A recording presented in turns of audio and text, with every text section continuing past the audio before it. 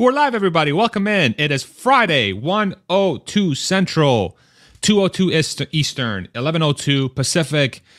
This is our weekly community forum. I'm joined by our awesome community members, Mimi and Not Legal Advice. Hans will be joining us shortly once he comes back. He was having a couple mic issues, but he'll be joining us today as well. Thank you all so much for joining us on this wonderful Friday.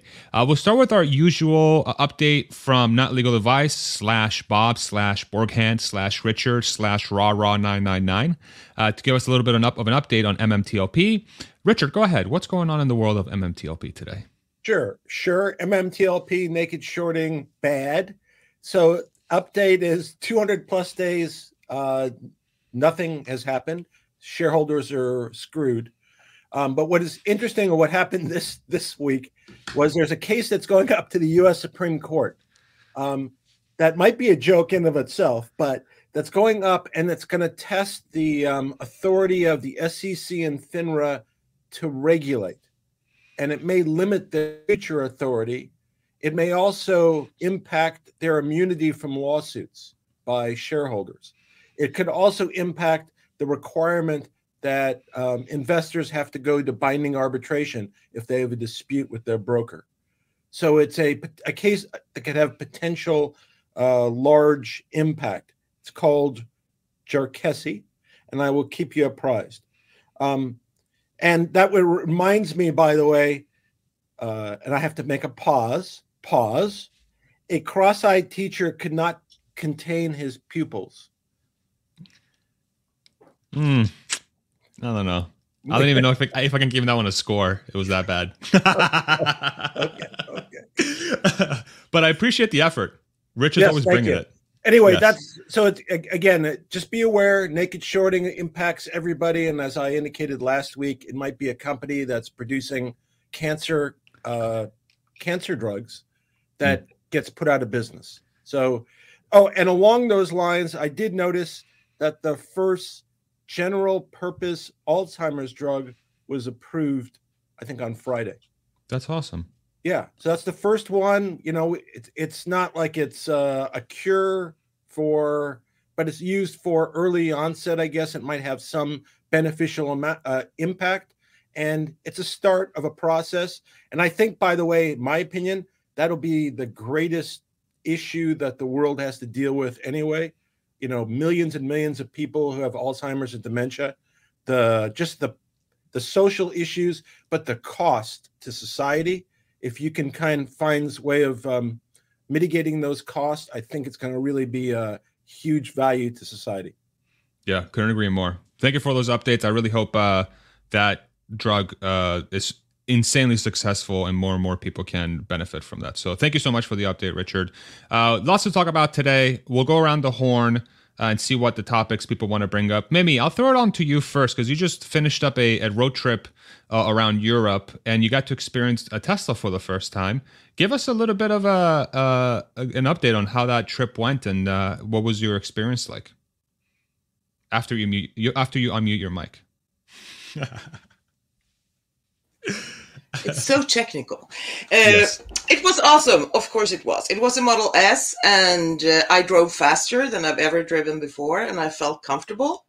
And everything was super nice. I didn't like the autopilot because it was super sensitive. You have to check the wheel, turn the wheel every 10 seconds, it felt like. And the car was giving a lot of warning signals. It was really touchy about a lot of things. But I thought that the cruise control, the thing that you could just put your speed and then it just adjusted for cars coming back and forth, and it was just excellent. But the thing that really knocked me out, that I was so surprised and I didn't expect, was that I have 2 knees with arthritis. I have an inflammation in my heel. I can hardly walk right now. And I sat in that car and drove for 3.5 hours without even thinking about changing my position or wanting to get out. I could never do that in another car. And after 3.5 hours, I walked out and I was not at all stiff like I usually am. It was just the best experience of sitting in a car. That's awesome. That's a big underrated aspect of it. We're going on a road trip here soon, and one of the big things that we're always raving about is just how we have a Model Y. It's how damn freaking comfortable those seats are. It's unbelievable. Yeah, Super underrated. I've heard people talking about it, and I know that some took them out and used this as office chairs, but this was awesome. It was really good. But it was also fun hitting that accelerator and just boom. Yeah. It was good. Did it make you more excited to own a Tesla at some point? Well, I don't think if I can be more excited, but yes, it did. Okay. It made me more eager to buy one. But that's awesome. And we had free super. It was from 2017, so it was the last model with free supercharging. So every time we've charged that car, we just felt, oh yeah, that's $150 for free. Yeah.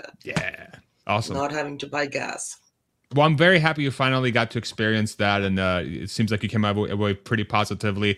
The thing about the autopilot nags, I think that's that's a Europe thing, because I think in the States the nags are a lot less. I think in Europe they require, just by regulation, the car needs to ping you a lot more because they have different laws on the road.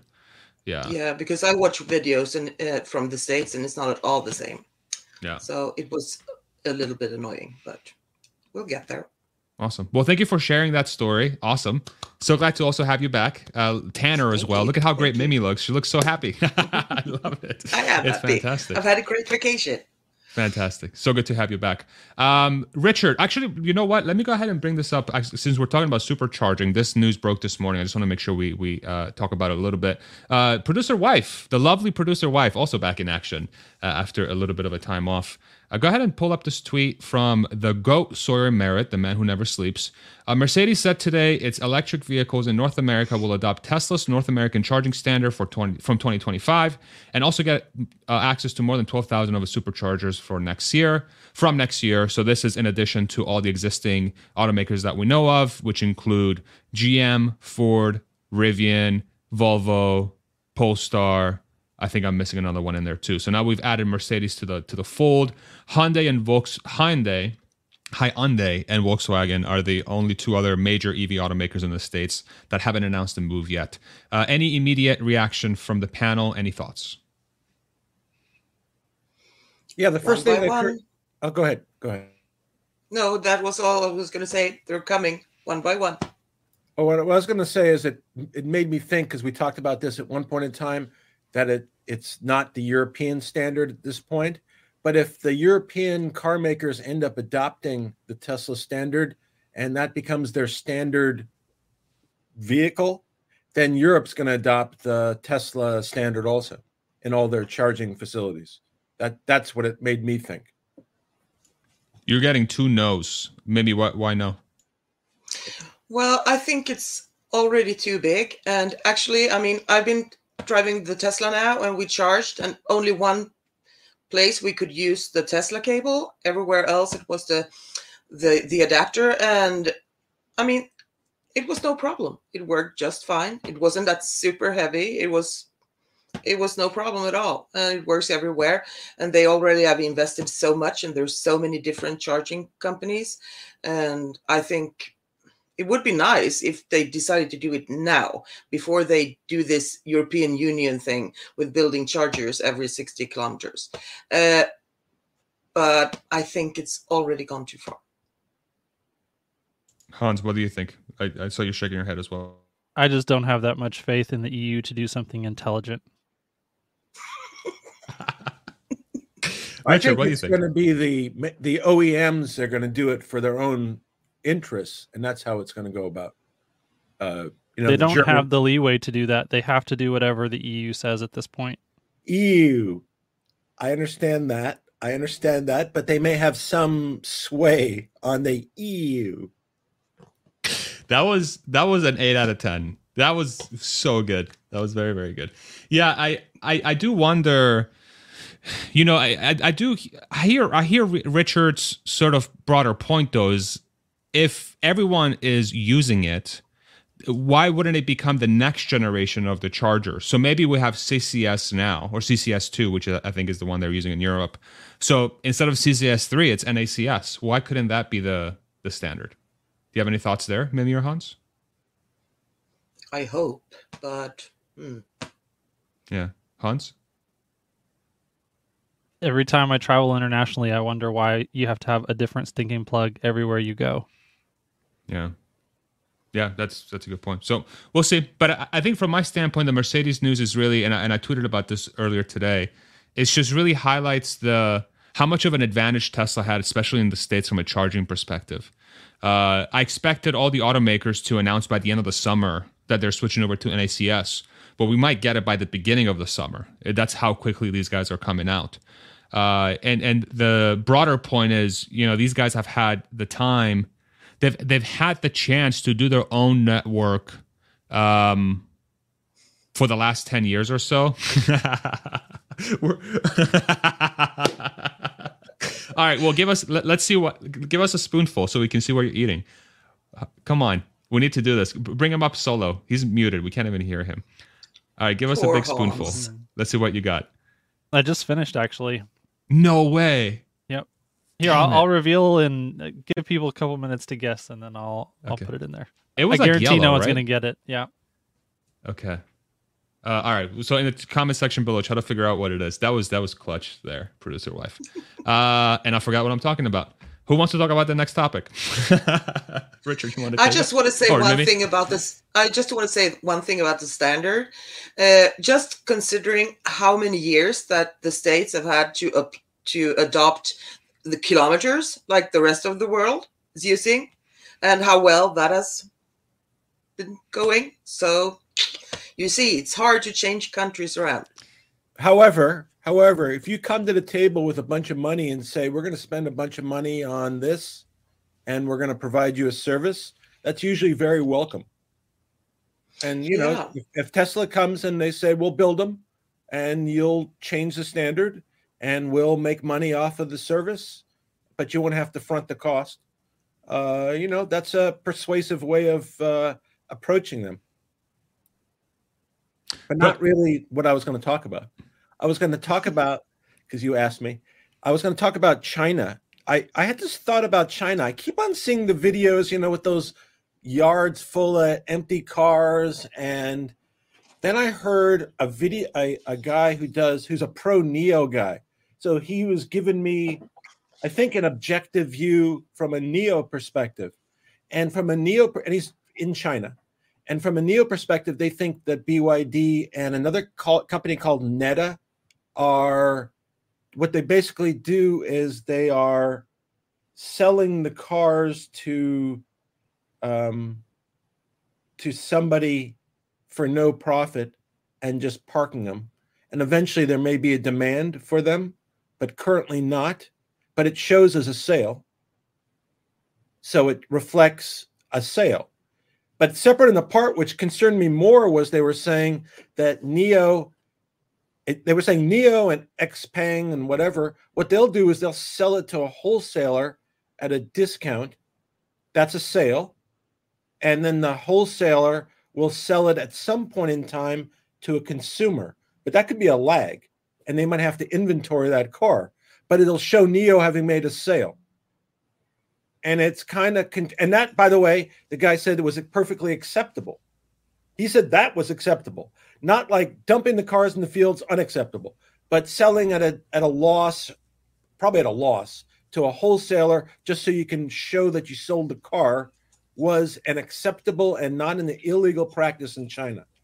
So it made me think, since China is the biggest market, we get all these numbers, how much of the demand and actual sales that we are seeing in China are really sales that we would consider to be a sale of a car to a consumer who then takes delivery, and how much is the lag between when XPeng sells a car and when consumer gets the car? Is that 6 months? Is it 90 days?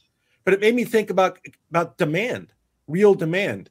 And since we're always talking that China's the biggest market, I don't know if I'm full of it or if there's anything there, or all I see is those continuing empty fields. There's a couple things there that you bring up that are interesting. So how is that dynamic any different than the dealership network in the States, where Ford, GM, and all these guys sell to dealers at whatever price they agree upon, and then the dealers can sit on the inventory for as long as a year or plus to sell that car, but GM gets to, or Ford gets to, or whoever else, they get to realize the sale the second they offload it to the dealer. How's that any different?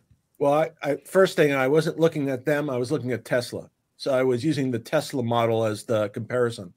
So if you use Tesla model as comparison, then it is different. If it's one of the OEMs, probably not, because they're probably playing all kind of accounting games, because somebody has to pay like a fee for inventorying a vehicle. It's all kinds of fees that are designed to somehow justify the accounting. But I'm saying different to Tesla or anybody else who sells in a non-traditional model. The demand might be different because you're not going to be making those same kind of sales. Your sales are always to consumer or to Hertz or something, an end sale that actually is a sale, not like a moving vehicles. Because I see it like it's almost like moving vehicles around without really, because we want there to be a change and people to actually use them. And China, I don't know what the justification is. Part of it might be to prop up their industries. Part of it might be to give the impression that their industries are better than they are. But it concerned me, especially when I hear from a Chinese guy speaking in China about a Chinese company. Do you guys have any thoughts, Mimi or Hans, on this?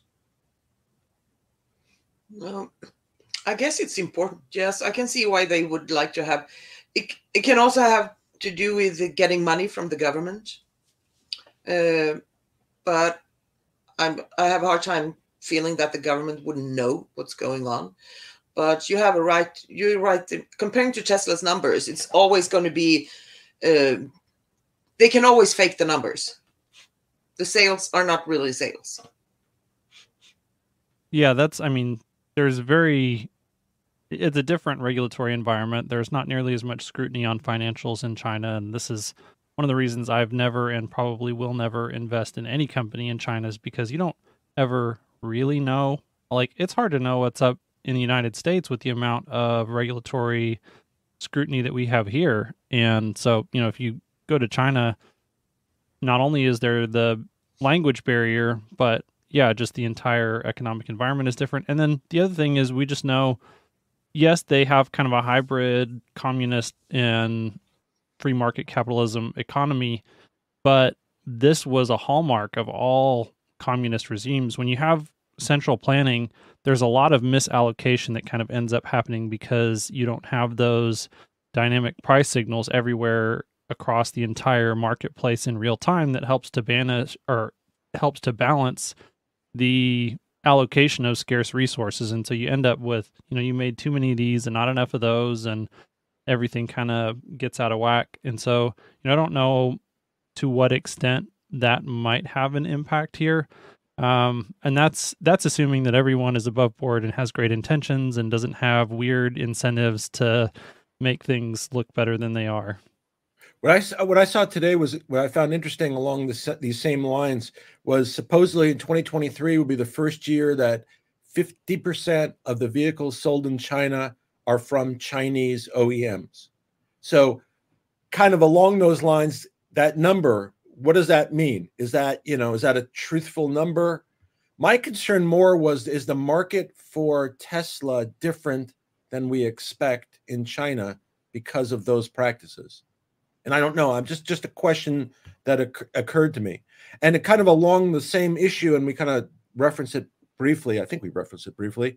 There was apparently an agreement signed by Tesla and 16 other other Chinese OEMs, where they agreed not to do any funny, I'm going to translate. This is the legalese.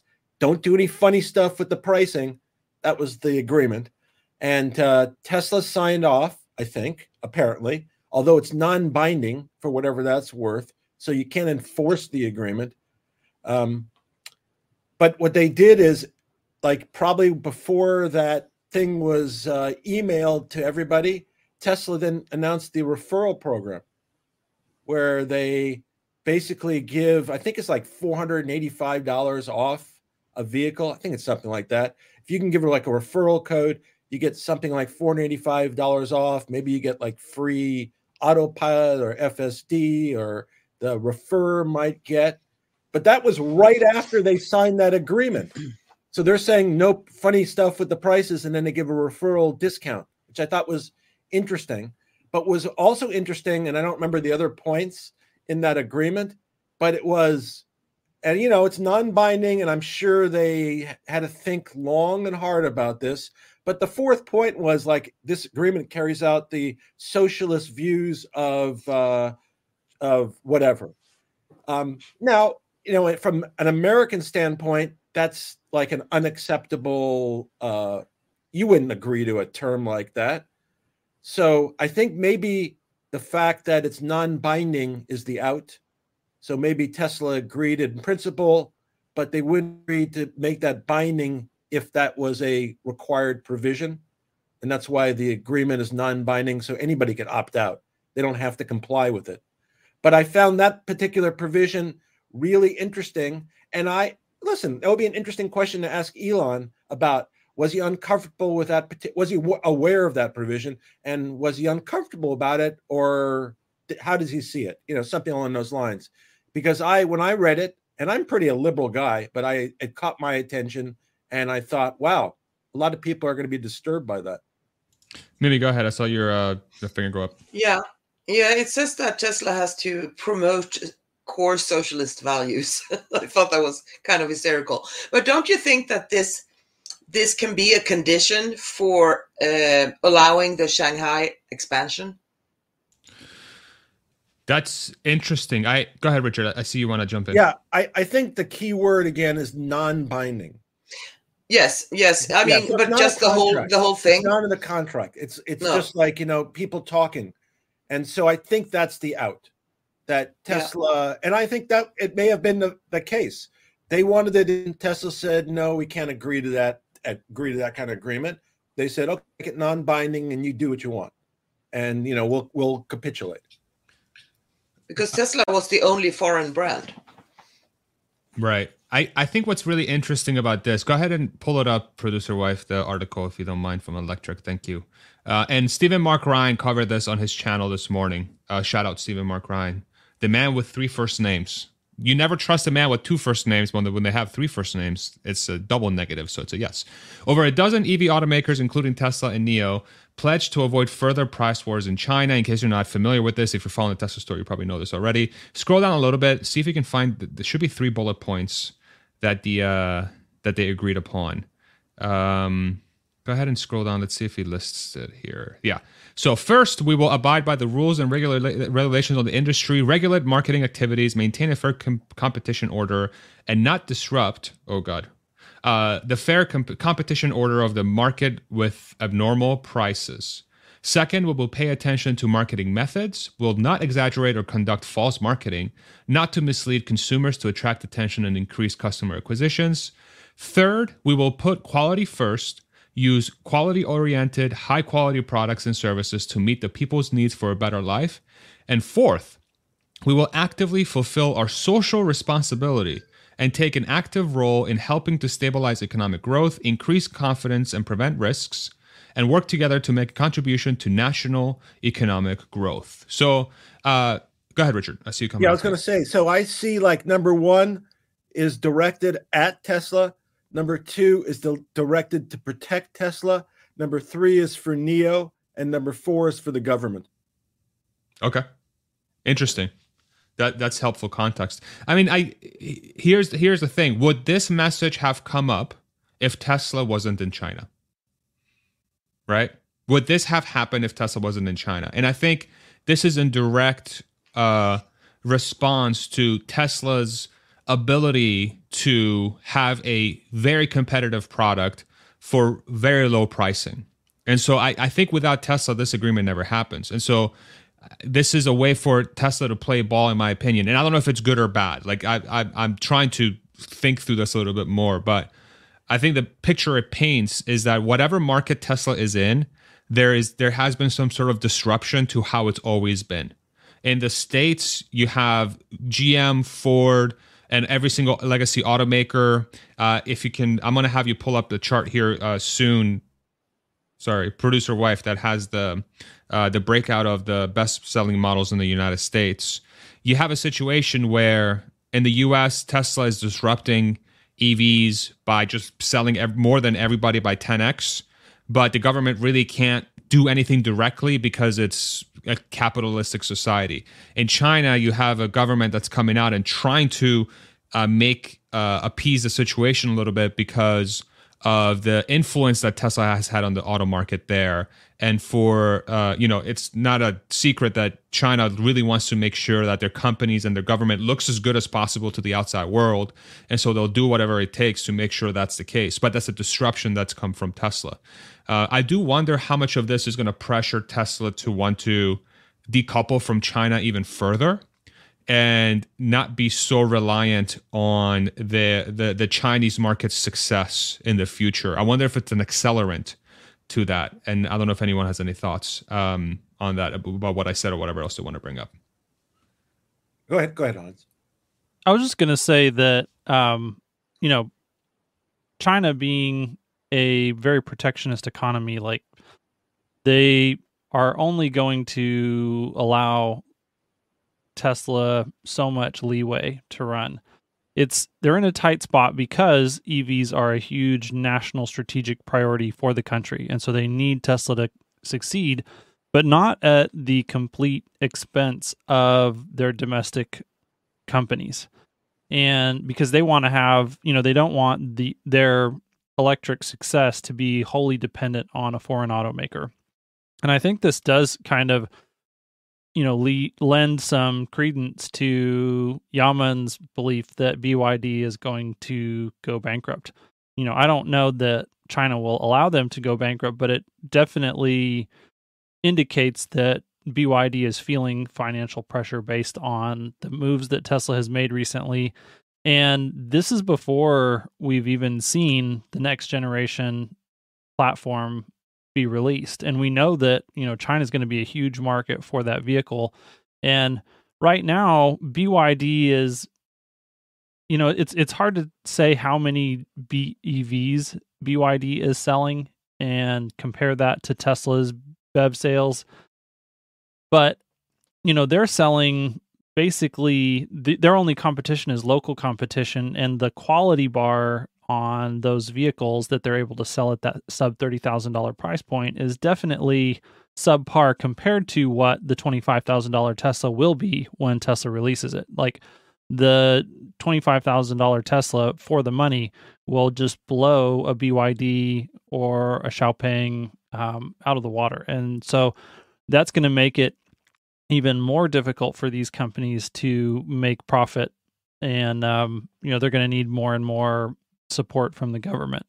So it is just something to keep a very close eye on and see how that goes, because Tesla said, hey, we're not going to reduce prices, but that's on existing models. That doesn't mean that we're not coming to market with a new model that is going to be at lower prices. And also you can just see the flexibility that Tesla has. Okay, we'll hold our prices stable, and then we'll start pulling other levers to increase demand with the referral program.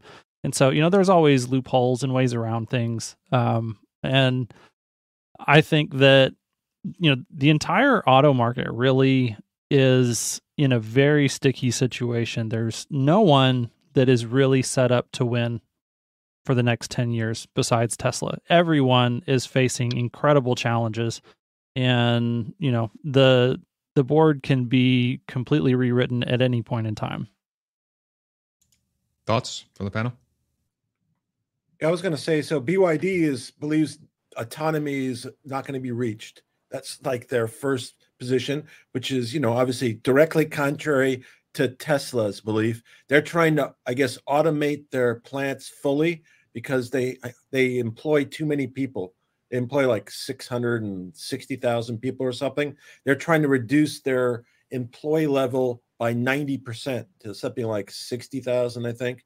And that's where they're trying to make their money and survive.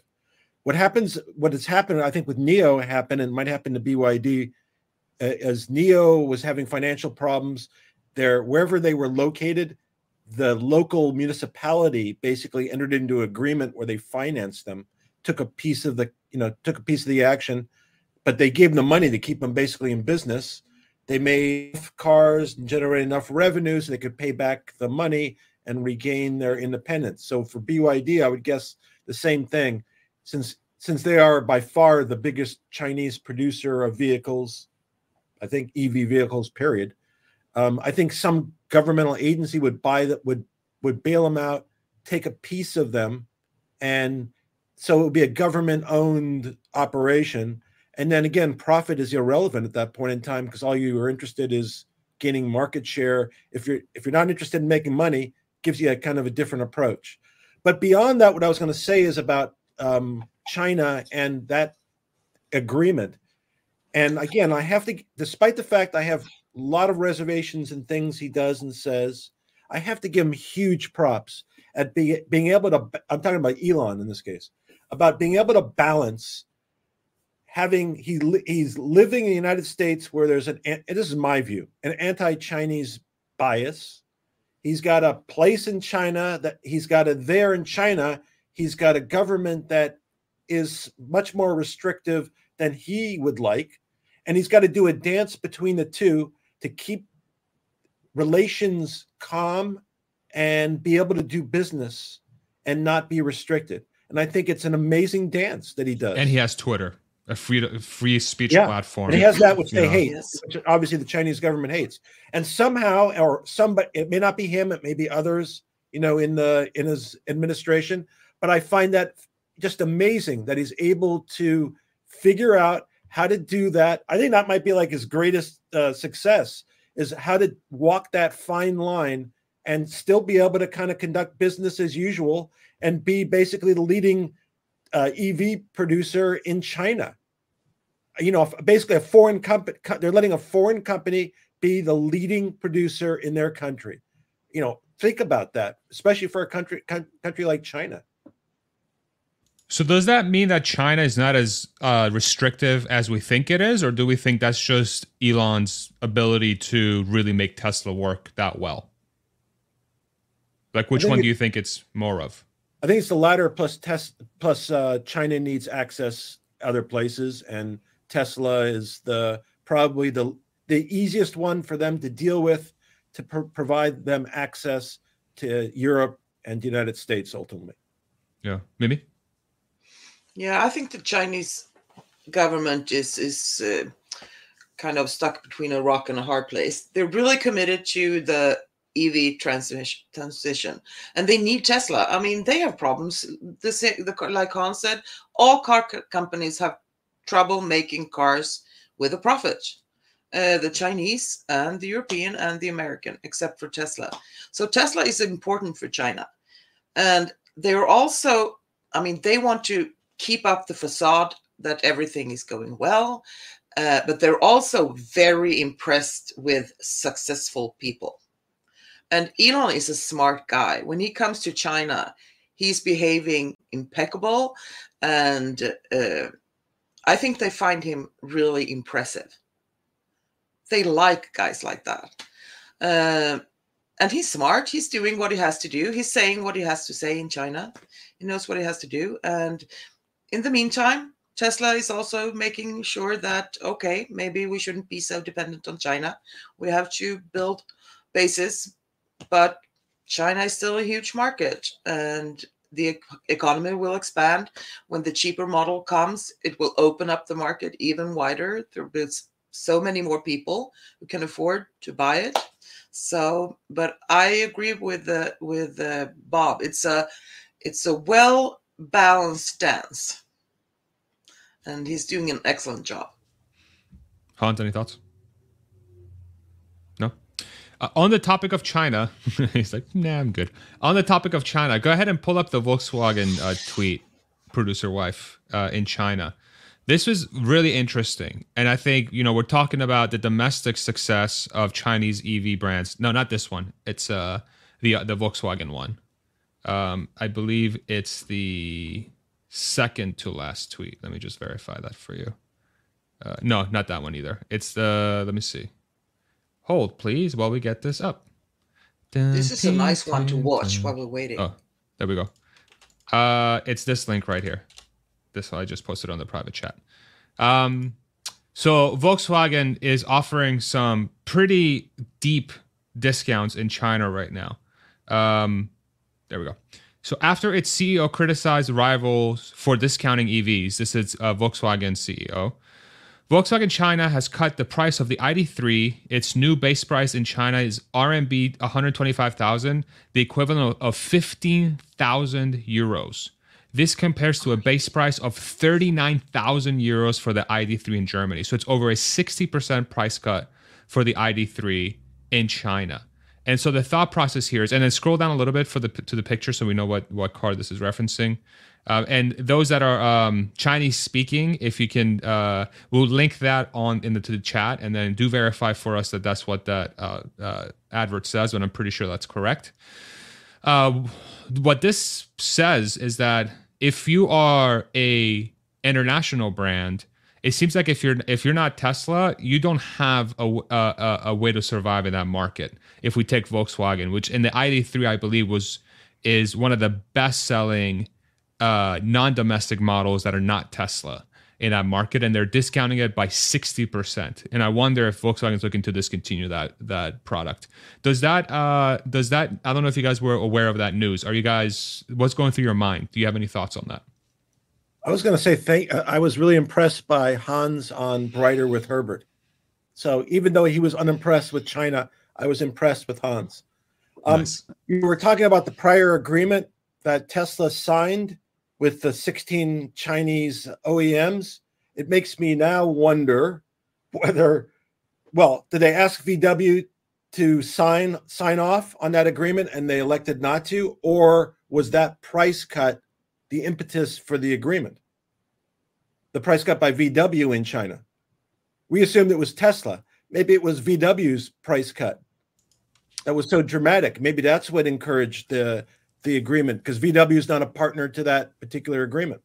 So what you're saying is they knew that Volkswagen had to do something like this to offload the inventory. And they're like, well, okay, we're going to have these legacy automakers doing some wild stuff to offload inventory. Everybody relax.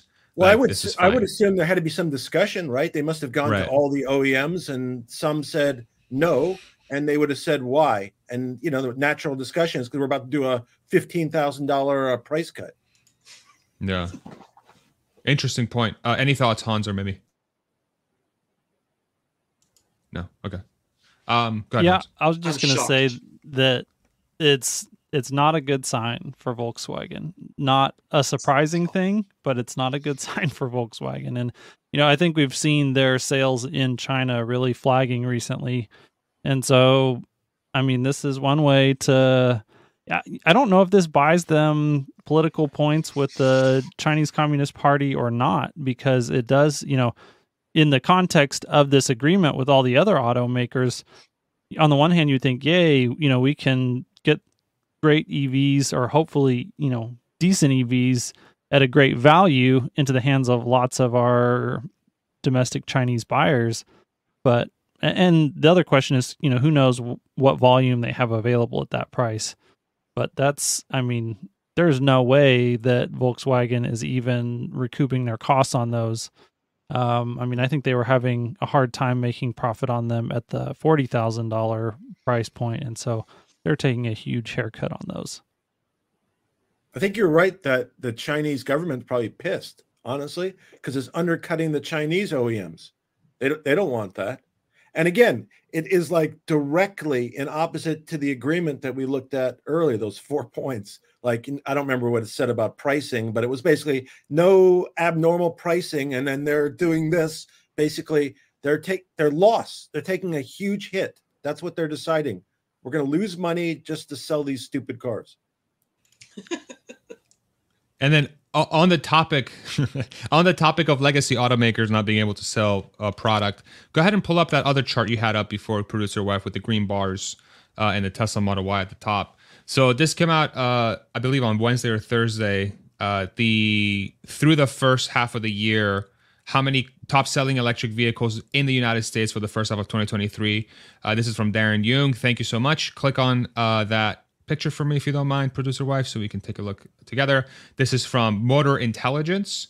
So the Model Y and the Model 3, top 1 and 2, by far, best-selling cars in the United States. Number 3 is a Chevy Bolt, which is being discontinued at the end of this year. And then after we remove that model, you have the Rivian R1T, what I'll call third place, because the Chevy Bolt is not going to be around for much longer. So what I found, and then on number 4 is the ID4, which is a bigger version of the ID3, which we just talked about. So here's what I found super fascinating about this graph, is that if you're a legacy automaker, if you remove the Chevy Bolt, which is being discontinued, the top 3 EVs that people want to buy the most are a newcomer SUV, a newcomer sedan, and a newcomer pickup truck. Those are the top 3 best-selling EVs in the United States. Every other one is from an automaker outside of the Model X and the S. Every other one is an automaker that has been around for a really long time. And the X and the S, the X especially at 13,000 units, they've sold almost as many Model X's than 4 Mustang Mach-E's, and the Model X has a starting price that's almost double of the Mach-E. So the picture this paints for me, and I would love to hear your thoughts, is that in the coming months and years and decade, really, I wonder if there's a natural unwillingness from the public in the United States to buy an electric vehicle that is from a legacy automaker, because there might be an understanding that says, well, these guys haven't built EVs before. I'm not really sure if they know how to build them, so that's why I'm going with the new brands. Do you guys have any thoughts around that? Maybe I see your hand going up, and then we'll go around the horn. Do you know how many Mach-E's were produced? About as many. The Mexico plant was shut down. Yeah, so even if people wanted to buy 30,000 more, they couldn't. Well, they are on dealer lots. There's Mach-E's on dealer lots. Oh yeah. You see where I'm getting at. There's a fee. There's a fee between the manufacturer's price and what the dealer sells it at. That could be as much as, I've heard, as much as like 30 grand. Yep. Yeah. There's a big imbalance between. But I've also seen there was a tweet that I came across this morning, where there seem to be lots filling up with Mach-E's that weren't before for that specific model. And I'll go around the horn here. Hans, did you have any thoughts on that graph or anything you want to share? Yeah, I was just nodding because I had seen that same tweet about the Lightnings filling up dealer lots. So, or not dealer lots, they're just storage lots overflow.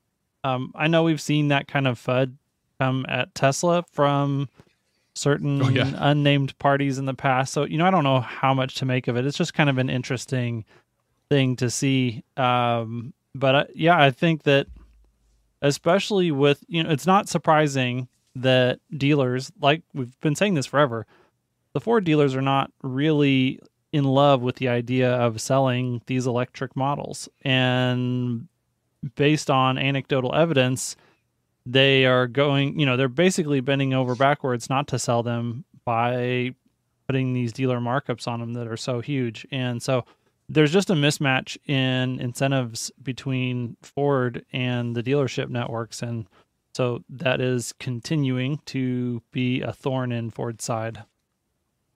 Richard? Yeah, I was going to say the dealerships make their money on service, not on the car.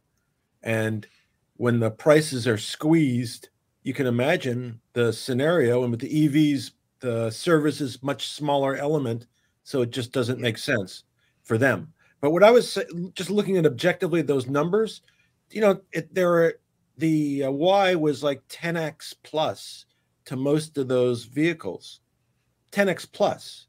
And so that's a long way to catch up, right? Especially when, I don't know if in 2023, the second half, the numbers are going to be perceptively different for any of those guys. See, to me, they seem to be kind of struggling basically at the same rates without any kind of great jump. There's some that are making better progress. But, I noticed on that list, for example, Lucid, they make one vehicle. They're not even on that list, right? So it means they're selling less than 8,000 cars. If if you sell 8,000 cars, you're not going to stay in business very long. That's kind of the bottom line. So all those companies selling, pretty minimal numbers, they all have problems, and they're all going to have a tough time staying in business. Yeah, I'm just wondering. Go ahead, Mimi. Go ahead. No, it just seems like people worrying about Tesla superchargers getting overfilled with other brands don't have to worry that much. That's true. That's a very good point. I need to sit down and look at the broader auto market a little bit more closely after this earnings report is out for the second quarter, because I'm all the dominoes, like everything's lining up for this collapse of the legacy auto that we've, folks that have been following Tesla for a long time have been predicting, where once the transition reaches a critical point and the legacy automakers haven't caught up and people stop buying gas cars, the legacy business just collapses. And the further we go into this chapter, I guess, every single point that has been predicted is happening. It's happening slowly, but it's happening. And you have to think that unless something drastic happens where these legacy automakers are able to come out with a model that they can sell in the hundreds of thousands per year, not just 20 or 50,000, but 400,000, 500,000 units per year, that their existing business will just essentially disappear. And I don't know. It's just, I don't know. Do you guys feel the same way, or is it just me? I was going to say the other alternative, and it happened recently, was that the government will just give them a bunch of money, because they did it for like the battery stuff. They gave them like $9 billion loan or something. We don't know like the terms of the loan, whether they actually have to pay it back and whatever. But there is, ultimately, if they're going to go down the tubes, the government might, for various reasons, elect to decide to save GM and Ford and just keep on advancing money, lending them money. But that's essentially what the IRA is the bailout plan for Ford and GM currently. Now, that's not to say that the government won't add more money to that, but that's supposed to be what gives them the runway to be able to make the transition. Now, it's going to benefit Tesla as much, if not more, than them, but I think that's the soft, politically acceptable form that the bailout has to take right now. Well, you can only do that if you have production, though. That's my thing, is that you can only take advantage of the IRA if you have the production to actually sell the cars, but these guys aren't even making the production. Well, I see it more as a political issue, that you're going to you have some large unions that support candidates that are running for election in high offices, and they have a power. They represent a lot of people, and they have power and influence, and it may be outside of production. It may be, political expediency, all kinds of reasons. I'm not saying it's justified either. Sure. Maybe. No, I was just thinking that it seems like as long as they're stuck with the dealers, it's kind of an impossible case for them. Because even if they produced 30,000 more cars, if they add so much money to the price, people wouldn't buy them. So we don't really know what the demand is, because the cars are overpriced. And it seems stupid. It feels bad. It feels like there's a big shoe that's about to drop, and it's going to drop, and it's going to be bad. It's going to be bad. And there could be things that are put in place to try and mitigate that hurt. But if the production lines aren't set up to produce EVs, I just feel like it doesn't matter how much money you throw at it, unless GM and Ford, unless the government's literally like, we will cover your cash flow expense for 3 years. Or, we will literally pay you money to restructure your, it's like just like GM back in 2008. Basically. They could just throw themselves back into bankruptcy court and kind of do another reorganization. By the way, I would throw Shaquille O'Neal's shoe because he had a size 24. Big shoe. Big shoe. Shout out Nikola Jokic, by the way, the GOAT. Better than MJ. I don't care what anybody says. Uh-oh. All right. Let's do one more topic before we do Q&A. Who's got something to bring up? We did Mimi, we did Richard, Hans. Maybe you have something you want to talk about. And then Mimi maybe again. What do you think? Yeah, I think the announcement of all the Optimus jobs is still one of the most interesting pieces of news this week in my mind. And so, yeah, we saw there's quite a few jobs open in Palo Alto, so they're significantly building out the team that is doing all of the prototyping and development work on Optimus. My guess is they're going to get some pretty serious Optimus production going there just in headquarters. And we could see hundreds of Optimus bots produced here in the not too distant future there. And then they also are hiring the manufacturing lead, or apparently this is going to be produced in volume in Sparks, Nevada. And so they're going to, they're hiring the guy who's going to make the plan to put in all the equipment and set up the lines there in Sparks, Nevada. And so, it could be somewhere between 9 and 18 months that we see that production line start getting alpha units off of it there. And then, once Sparks, Nevada is up and running, Optimus bots will just be flying off the line. And that's just going to be insane. Like, I'm so excited for this product. I think people just don't even begin to understand the significance. Yeah, so I sent Producer Wife a link. Go ahead and pull that up. So I just did a quick search for Optimus on the career page. Is there another term we should use? So I see two different openings right now: project manager and reliability engineer, both out of Palo Alto. Was that the keyword to search the roles by?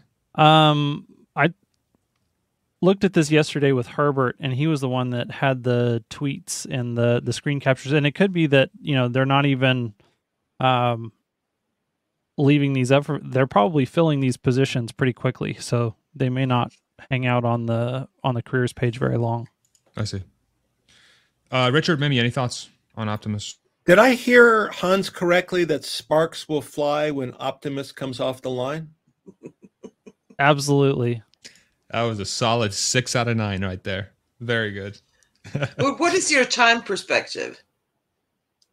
Right now, I'm kind of comfortable. I have an appointment at 1:30. for the Optimus being ready for mass production? Yeah, I think that they are getting closer to having the hardware finalized and ready. Like, the design of the hardware is getting close to being ready for mass production. I think that, inside of 2 years that we will see it's not going, I think this is a product they're going to continue to ramp for a long time. And eventually, it wouldn't surprise me if we see, 10 million units a year plus. Well, actually, it'll be more than that once we get far enough into the future. Elon's talking about potentially having 8 to 16 billion of these things, and there will be other makers.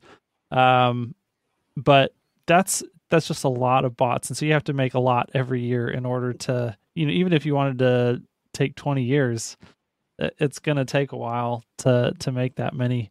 So, but the initial volume production out of Sparks, Nevada, I'll bet you will probably be on the order of 1 million units a year. And they'll probably be making 1,000 units a year on whatever little production line they have in Palo Alto before that. What do you think, Mimi? I think that we better start these discussions about universal basic income soon, before there are billions of bots taking all the jobs. It's interesting you bring that up, because I saw there was a conversation with George Hotz and Lex Friedman about that. Hans, was that what you're going to... Yep. Yeah. Go ahead.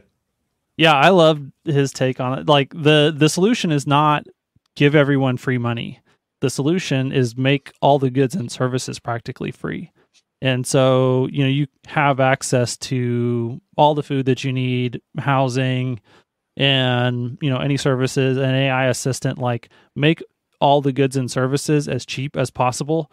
And basically effective altruism is, how can we give people enough stuff to increase their quality of living? And George says he doesn't want to live at the goodwill of the government and people giving him things. And I really agree with that. I think that kind of steals dignity from the human soul. And he said that he much prefers the idea of effective accelerationism, where we just get better and better and better at making cheaper goods and services as fast as humanly possible, so that it doesn't matter if you only make $1 a day. $1 a day can actually purchase you a better standard of living than the president of the United States today. What do you think about that, Mimi? Well, I think that sounds really great, but that still, you will still need a job. And where will all those jobs come from if like 50-60% of all jobs are replaced by robots? Where will you make your dollar? That's where I've been, especially if everything is free. You can't sell things. You have to sell tons of stuff to earn that dollar.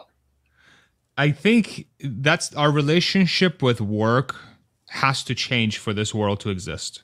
I think that's the conclusion I'm coming to, is that if we want to survive the inevitable transition into cars that drive themselves, everything in the physical world is handled by a bot, and everything in the digital world is handled by AI, that basically eliminates almost everything that we do today, right now, as human beings, for work or for something that makes us a living. So if that future were to exist, or if that future comes to fruition, which looks like it's going to come to fruition based on the path that we're on, short of destroying ourselves, how does our relationship with work change? And the transition to that, I wonder, will the existing humans be able to take that on? Or is this going to be like something like, well, the next generation will figure it out, and all of us here watching this are just going to die in despair because we haven't figured out how to do it? Like that's the kind of thing I'm going through, because it's going to happen. Like the bots are going to come, the AI is going to come, all this stuff is coming. So how do we adjust to that, and what is our relationship with work and fulfillment? Richard, I see you're off mute. Yeah, I was going to say, I think there's already been a monumental change. The change to remote working. Like if you would have talked 20 years ago, that wouldn't have been part in the cards, but now it's a part of just the work culture. And I think that's a step towards that, the end goal of manufacturing be completely replaced so humans aren't doing those kind of tasks. I think it's just kind of the initial step towards that. But culturally, it's an incredibly difficult change. And again, we get to the point where a lot of the labor jobs, or a lot of them, are unionized jobs. So those are people that, they've had a history, and they will need something to replace that. Whether that, again, we've talked about this, whether it be training, they learn to do different things, something. And that, again, presupposes, and if people have too much, especially in this country, we are concerned that it takes away their purpose and motivation. So being satiated is great, but then does that kind of kill invention, entrepreneurial spirit, and it ends up being a negative? I mean, I don't know. Obviously, I'm just kind of talking, but all great concerns of mine. Go ahead, Hans. I was just going to say, I'm a huge fan of Thomas Sowell, and his book, Basic Economics, provides a really good foundation for the way that I think about the economy. And that's what his thesis is that the economy is just the way that we optimize our allocation of scarce resources.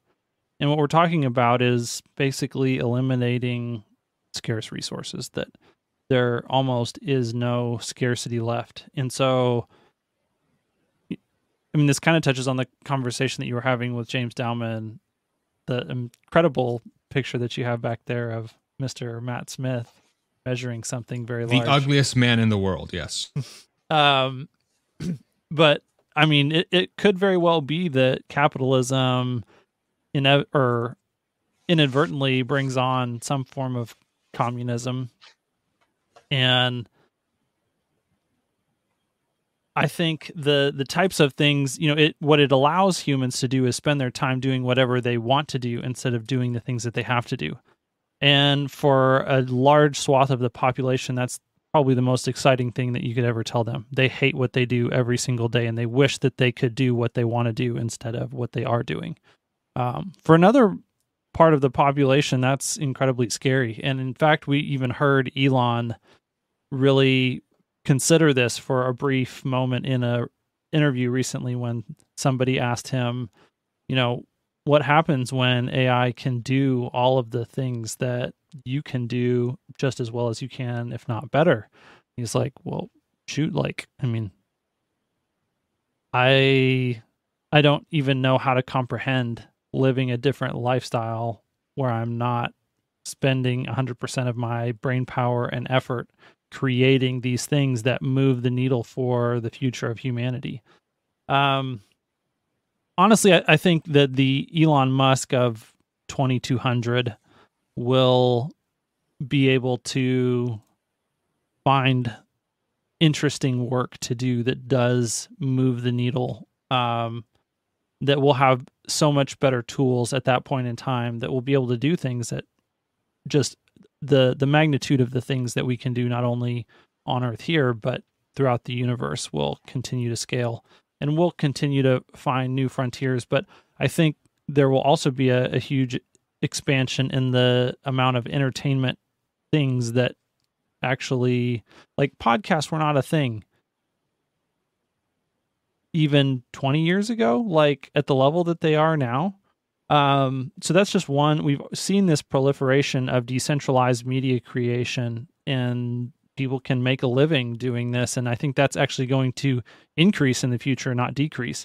That so many things will be done by robots or artificial intelligence that there will be a need for, like, people are going to have more time on their hands, and what are they going to want to do with their time? They're going to want to be entertained, and some of that will be actually also done by AI, but there will also be a huge demand for human created, like that will be the thing that's scarce, is human time and authentic human to human connection of different sorts. And so yeah, that'll be an interesting transition. Yes. Yeah, I feel like we almost need like a awakening as a species once that comes. Like what happens when everything that you've known how to do and you could do to make a living is now fully handled for you, and all you have to do is just enjoy what is available to you. I think after, if I use myself as an example, I'm incredibly fortunate to live the life that I do, but there are still times where it's like, yeah, I can do whatever I want, but sometimes I feel a little lost. I'll be honest, So it's like that journey can be uncomfortable, and that discomfort, discomfort is always I feel comfortable feeling uncomfortable is something I've said, and something I heard Walter Isaacson talk about on his space when he was talking about Elon Musk, and I had a chance to ask him a few questions. Is like, that was another thing, that discomfort is quite the teacher to learn how to live a more fulfilling life. And so it feels like humanity is going to experience discomfort on a mass scale because of artificial intelligence and robotics. And yes, there will be a lot of great things that happen because of it, but depending on how quickly it takes on and it takes hold, we could have a very large number of people that are experiencing discomfort at the same time, and that could be very disruptive. Could cause a lot of pain. Yeah. I was going to say, only a lawyer says this, and Mimi, why don't you go ahead? I'm sorry. No, go ahead. Only a lawyer is going to say this, but I was thinking, if people are satiated financially, so what kind of crimes do people now commit? Because maybe money and that kind of stuff is really not an issue. So what kind of nonsense do they have to now do that we can't anticipate? In all these like science fiction movies, we notice that it ends up being like a mafia style. Bosses end up trying to take power in futuristic societies. I wonder if they're I have no idea, and I'm not a science fiction writer, but I wonder what kind of sociological defects arise out of that we can anticipate? That's a great point. I'm sure the drug business will be booming even more. Well, what is my biggest concern is that the abundance that Elon talks about will come to us first in the privileged part of the world, but the jobs will disappear in the poor part of the world. And if that transition time is too long, that's going to hurt a generation of people or two. It's a great point. Hans? One of the things that I'm most excited by in the transition is that, you know, the vast majority of children in the world get the short end of the stick on both education and parenting. And so freeing up a lot of human resource time and investing in the next generation, especially, you know, if we extend the length of time that people are living, like, it makes even more sense to improve the quality of the humans that we're building as we're living longer. I think that's going to be huge, and I'm excited to see the resources that we pour into that, and how I know that it'll be both a positive and a negative, hopeful and scary thing as we try and incorporate artificial intelligence into the way that we parent and teach children. But I mean, can you imagine every child on Earth, regardless of what language they speak, having access to be tutored by the equivalent of a modern day Socrates and Aristotle, all together in one teacher, an artificial intelligence assistant, and that, you know, that's even shy of having the ability to do something with Neuralink, where we directly influence the memory that's stored inside someone's brain. So I don't know. It's really hard. I mean, this is why they call it the singularity, is because that term, from what I understand, was actually coined within the science fiction literature, because as you get closer and closer to this point, and now it's like the horizon seems like it's drawing closer and closer. It was, you know, 50 years and then 40 years. And now it's like, it's hard to say what 2035 is going to look like, because things are changing so rapidly, and there's so many branching possibilities that are all, you know, dramatically different about how the world could look in a very short period of time. And that's the other thing that's so weird about this, is that so many of those different areas are all being influenced by one single person. Weird time. Well, everybody keep your fingers crossed. I don't know what other advice. Your fingers and your toes. Maximize good luck for the future. All right, let's do some Q&A here for the last 15, 20 minutes or so of the show. Thank you all so much for joining us. Make sure you post a question in the comment section below by writing question right before your question in all caps, so that it's easy for us to find it in the section. And producer wife will bring up only the best ones, which will be all of them. So, producer wife, when you have a second, please bring up the first question so we can start our Q&A session.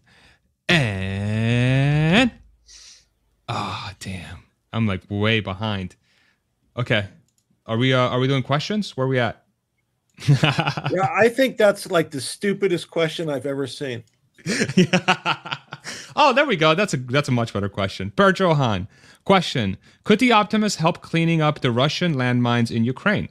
I mean, I think, you know, from the stat, like if you think about a bot, and we were talking about this on one of my spaces earlier, how many dangerous jobs are out there that we could never think about a human doing that the bot can now do, and clearing mines seems like a perfect example of that. You know, they already make like mine clearing robots that go through with like shields and stuff, but the bot could do a lot. What do you guys think? They might need a lot of them. I was going to say I'd ask a different question. Could the Optimus help cleaning up the Kremlin? That would be a more interesting question. What do you think, Hans? All in for a regime change. Woohoo. Next question. And thank you, Perjohan, for becoming a member of the channel. That's why you have a little symbol next to your name. Oh, this Q&A is going great. Roger, question. To be or not to be? That is the question. Yeah, this is... I mean, honestly, I agree with that. I agree. I feel like that's the... So when was that phrase invented? Like, how long ago is that from? That's from like the 1400s-ish, or maybe even earlier. 2016 Tesla pre-bankruptcy, I believe. Okay. 1564. Okay. Or something. Let me to be or not to be.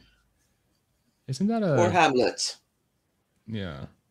That's Shakespeare. The Castle of Helsingør. Yeah.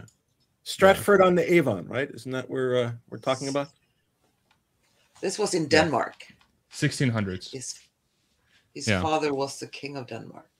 So it looks like people were already feeling this sort of feeling back in the day, right? So I feel like AI and robots are just going to accentuate this even further. So it's not a new human emotion. We're just experiencing it in a different context, right? So I don't know. Do you guys have any other thoughts on this?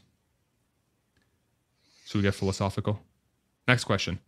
And Robert, question. When will the first security bots happen and what level of force will they use? Ooh. What do you guys think about this? Ooh. A lot of moral. This is different. They'll use, like, I think, green belt karate, and it'll be October 2024. Whoa. I think that the security bots will do something that the American police is not capable of.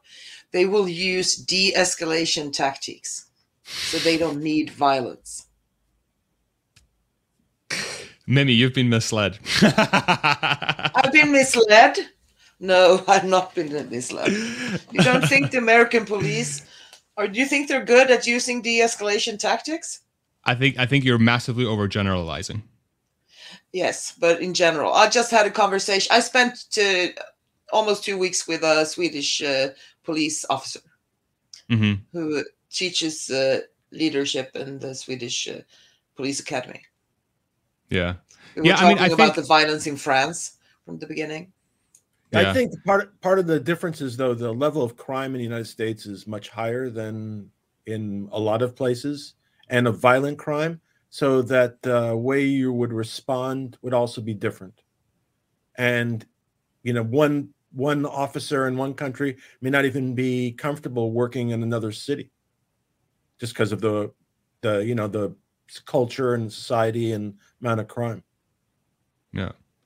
Yeah, there's a lot of complexities there. I think from a bot's perspective, the level of force is probably, I would expect it to be, I hope, none, and it's more like of a surveillance type thing that it will alert a human or a human to come in and do what they need to do. But I think it's one of those like moral questions of how much power should a AI or a bot have to keep people secure, and that is a can of worms and a half. So I've seen enough science fiction movies, haven't you, that eventually they'll invent some kind of force field, and they'll basically put you in this little box that'll be invisible, and you'll be captured without any kind of negative ramifications.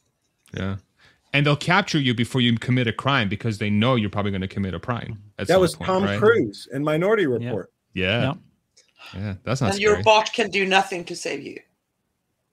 I think that one of the points that Mimi made, though, is really good. That part of the reason that force ends up being used in the way that it's used in a lot of police encounters is because the officers do have to fear for their own safety and their life. And so if you can have a security bot that, okay, like this thing costs $10,000 if it dies, woohoo, like, and they're much easy to repair, like it's not the same type of concerns, then you can have it respond to situations in a completely different way, that as long as that person doesn't appear to be posing a direct threat to other humans, that and there are a number of instances where that's not the case and lethal force ends up being used. It has the huge potential to transform that area.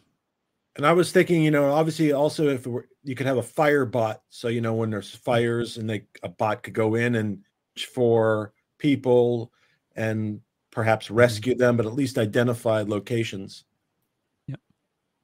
And I'll use this as a plug for Andrea James, the original Wall Street Tesla bull, who was an OG and incredible analyst. But she actually works for a company now that does a lot of non-lethal. I think essentially it's a taser company, but the next generation type taser company that's the entire focus of their company is trying to reduce the need for the use of lethal force. Is that Axion or Axon? Yeah, something like that. That sounds right. Yeah. No, Andrea is awesome. Maybe Axios? I think it's Axios. Yeah. Here, I'll find out on Twitter here. She was just on Herbert's channel too. Highly recommend you guys check that out.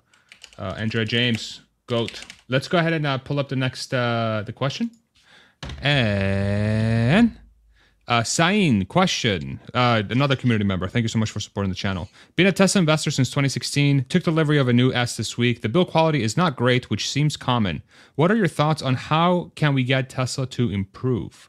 I can add a little bit to this. So depending on what brand you are comparing the build quality to, so if you're taking a Model S and you're, say, comparing it to an S-Class type car, I think the S-Class and those brands will probably have better build quality.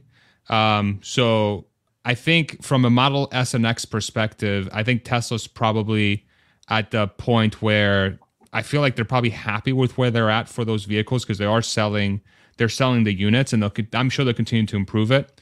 But I feel like maybe there's sort of a diminishing return as far as how much more they can go into the build quality. So I'd love to hear your some of the detail that you're experiencing, Sain. What do you guys think on this question? I would say make Tesla aware of any defects you find as soon as possible. Yeah, tweet it out for sure.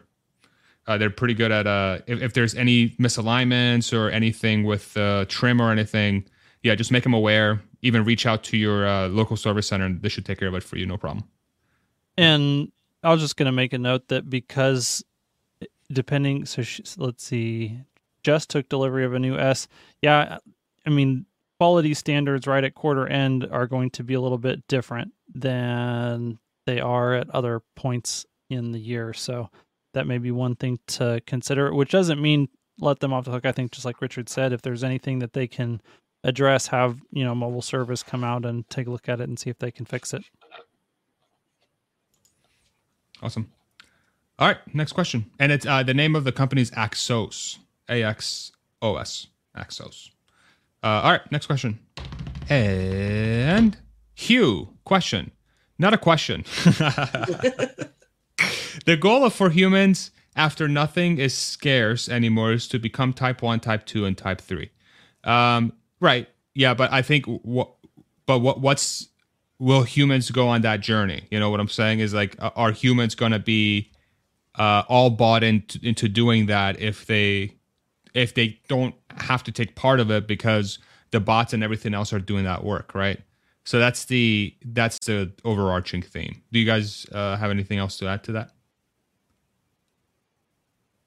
I mean, I know that a lot of people's main fear is the WALL-E future where we're just floating around like big old fat Coke drinking blobs on the little hoverboard things with our virtual WALL-E reality mask on and just enjoying. Like, I don't know if that's heaven or if that's hell. It's hard to tell from here. I mean, you look at the Vision Pro from Apple. I mean, isn't it starting to be that way now? I think it would be starting to be way if it wasn't $3,500. Yeah, that's true. I was going to say that obviously I think there has to be some change between now and then, because now we couldn't do that, right? If tomorrow society changed, so everything was provided to us and we had to now figure out how to get around, we would not. There'd be millions and billions of people that would be lost. So there has to be some sociological and other change to get us that point. So which I probably have no idea what that would be, and I can't predict that, but I would guess there's going to be interventions, education. I was thinking like public education, as Hans was talking. Public education probably will cease to exist in a large extent, because you won't need like campuses and things like that. Everybody can do it from home theoretically. It's like Hans, the AI tutor. I can have Hans do my tutoring on anything. The only question then is, and I saw this a little bit, I have a 2-year-old, or had a 2-year-old grandson at the time, was sociological. It's different because now kids won't interact with as many kids. So it changes how they grow, and you have to take that into account and substitute something for that so they can grow to be normal human beings. But I did see that in him. Awful. What was that? Wouldn't it be awful if everybody just got everything through a helmet or a computer or a screen? If kids didn't meet and played during recess or whatever, wouldn't that be awful? That's a terrible world to me. It's definitely different. I mean, all of human history, exists within the context of just not just, right now we live at the most abundant point in human history. Like almost all of human history is just characterized by extreme privation, and that all of, we look back at how societies were hundreds, thousands of years ago, and they just seem barbaric and brutal, but we are so disconnected from the forces of scarcity. Like, most people died young for almost all of human history. So many people died in childhood, and then if you made it out of childhood, there's tribal forces and conflict and war, and it's all about, I want enough stuff to be secure, to make it through, not just like make it through 5 years, like I need enough stuff to make it through the winter. And that cycle and that reality is how almost all of human existence has been. And so, we're not really made for an environment that is not the case. And so it's going to be a really, really weird, just like if you look at evolutionary forces, when there's a massive change in like one variable in the environment, all of the ecology that lives there completely changes. And that's what we're talking about at a humanity level. Yeah. But I agree with that lost interaction, and this is coming from someone who's pretty shy, to be honest. But that lost interaction really is concerning, and I'm hoping it gets replaced in some fashion with something else. Yeah, I'm surprised to hear you're shy. Yeah, I am. Never would have thought. Good to know. We'll see how shy you are in California. I'm gonna try to break you out of your shell. It depends on the context. Okay. Fair enough. Lawyers being shy is something I would have never ever thought in the history of my life. Let's do a couple other questions here, and we'll call it a day. Next question. And Tawanda, question: Cybertruck 2023 production estimates. I think we do this almost every week. Yeah, I was going to say, one thing I was going to say I forgot to say. I think this is going to be announced on the 19th, right? 19th is the delivery date. I think the where they have the release day, the release day party, I think it'll be announced at the earnings. Oh man. Okay, what's your wager? $4. It has to be a coffee bet, right? No, that's a Yaman thing. Forget the coffee bet. That's his. I don't want to do his thing. $4. See, but I agree with you. I think it is going to happen. I think Cybertruck is going to be half of the call of the second quarter earnings. I think it's right. We're reaching that point where Cybertruck is going to dominate the discussion. I think the delivery day announced, whatever they're going to do, the event will be either the very end of August or very beginning of September. All right, let's put in our official date, launch, delivery date. Official, like I need a date and month. Okay, I'm going to go first. Let me look at the calendar. And then in the comments section below, also drop your best estimate for when Cybertruck's going to launch. So let's And see. how many? That's what he's asking. And how many in the year? Oh, yeah. wonder. So, okay. So there another winter testing in New Zealand. We've had a bunch of mules, but the final production basically like just rolling around everywhere. So I'm gonna say September 28th will be the official delivery date for Cybertruck, and they are going to ship 1,784 in 2023. Who wants to take this one? I'll go. What did I just October. say? I'll say October 4th and 450. Okay. Yeah, I think they'll have a employee-only delivery event on September 30th, and it'll be 50 vehicles. Well, for the full year. For the full year, probably 2,000. Okay. So the first vehicle delivery will be 9/5/2023, the day after Labor Day, kind of consistent with so you could use as work, and 3,246 will be delivered in the first year. Okay. Elon already told me that. Okay, good. Okay. Well, I'm glad he sent you a DM on Twitter. All right. Well, write these down because whoever's right will get nothing. Last question. And we'll get a coffee from Yaman. We'll make sure Yaman can give you guys coffee. We'll have to do the ice cream thing. We still haven't done the ice cream thing. All right. Last question.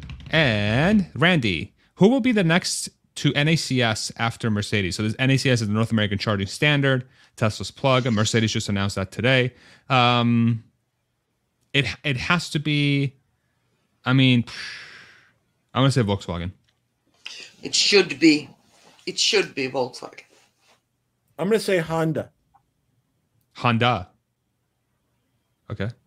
Hans? Yeah, I was going to say the Electrify America, aren't they a subsidiary of Volkswagen? Yep. They already adopted NACS, so I mean, you would think that Volkswagen would be behind them by not too far. So. But isn't that like a political issue too with Volkswagen, because they kind of went anti-Tesla when Herbert got canned, and so now they have to acknowledge their goof up in a way by adopting the Tesla standard? I mean, listen, if Mary is leading GM to the promised land through Tesla's Plug, I feel like Volkswagen is going to be able to do that too, you know? Yep. So let them follow Mary. Yeah. Let Mary lead us into the next generation of charging, okay? Mary is leading the little lambs. All right, everybody. Let's call it there. Thank you all so much for joining us today. Mimi, Richard, Hans, thank you as always. Make sure to check out Hans at his YouTube channel, Hans C. Nelson. Make sure you check out Richard at his channel, Not Legal Advice. Mimi, when are you starting your YouTube channel? Maybe September. You never know. Okay. On the Cybertruck delivery day. That would be perfect. Yes. I'll You'll talk get a lot to of Elon. I'll find out. Or Bob, who knows Elon. So I don't get it the same day. I'm going to give you a YouTube growth hack on the day of the Cybertruck delivery. If you create your first video on the Cybertruck and you give your thoughts and we share your video, that video is going to get a ton of views. So I'm just letting you know, if you do want to launch your channel the right way. Okay, thank you. It's a good way of doing it. Oh my God, now I feel the pressure now. Good. You said it. You're literally recorded. So you have to do it now. You can find Hans on Twitter at Hans C. Nelson. You can find Richard on Twitter at Raw999 and at Mimi at Pigast on Twitter, and you can find me as well at Farziness. Thank you all so much. Thank you, everybody, as always. Thank you, mods, for keeping the conversation super civil in the comment section, and to everybody who always watches and throws in their commentary. We love you so much. And thank you to the panelists. And last but not least, as always, to the greatest producer in the world, producer wife. Love you, baby. You're the best. Good to have you back. And yeah, so we'll see you on the next one, and have a great weekend. We love you. Bye-bye.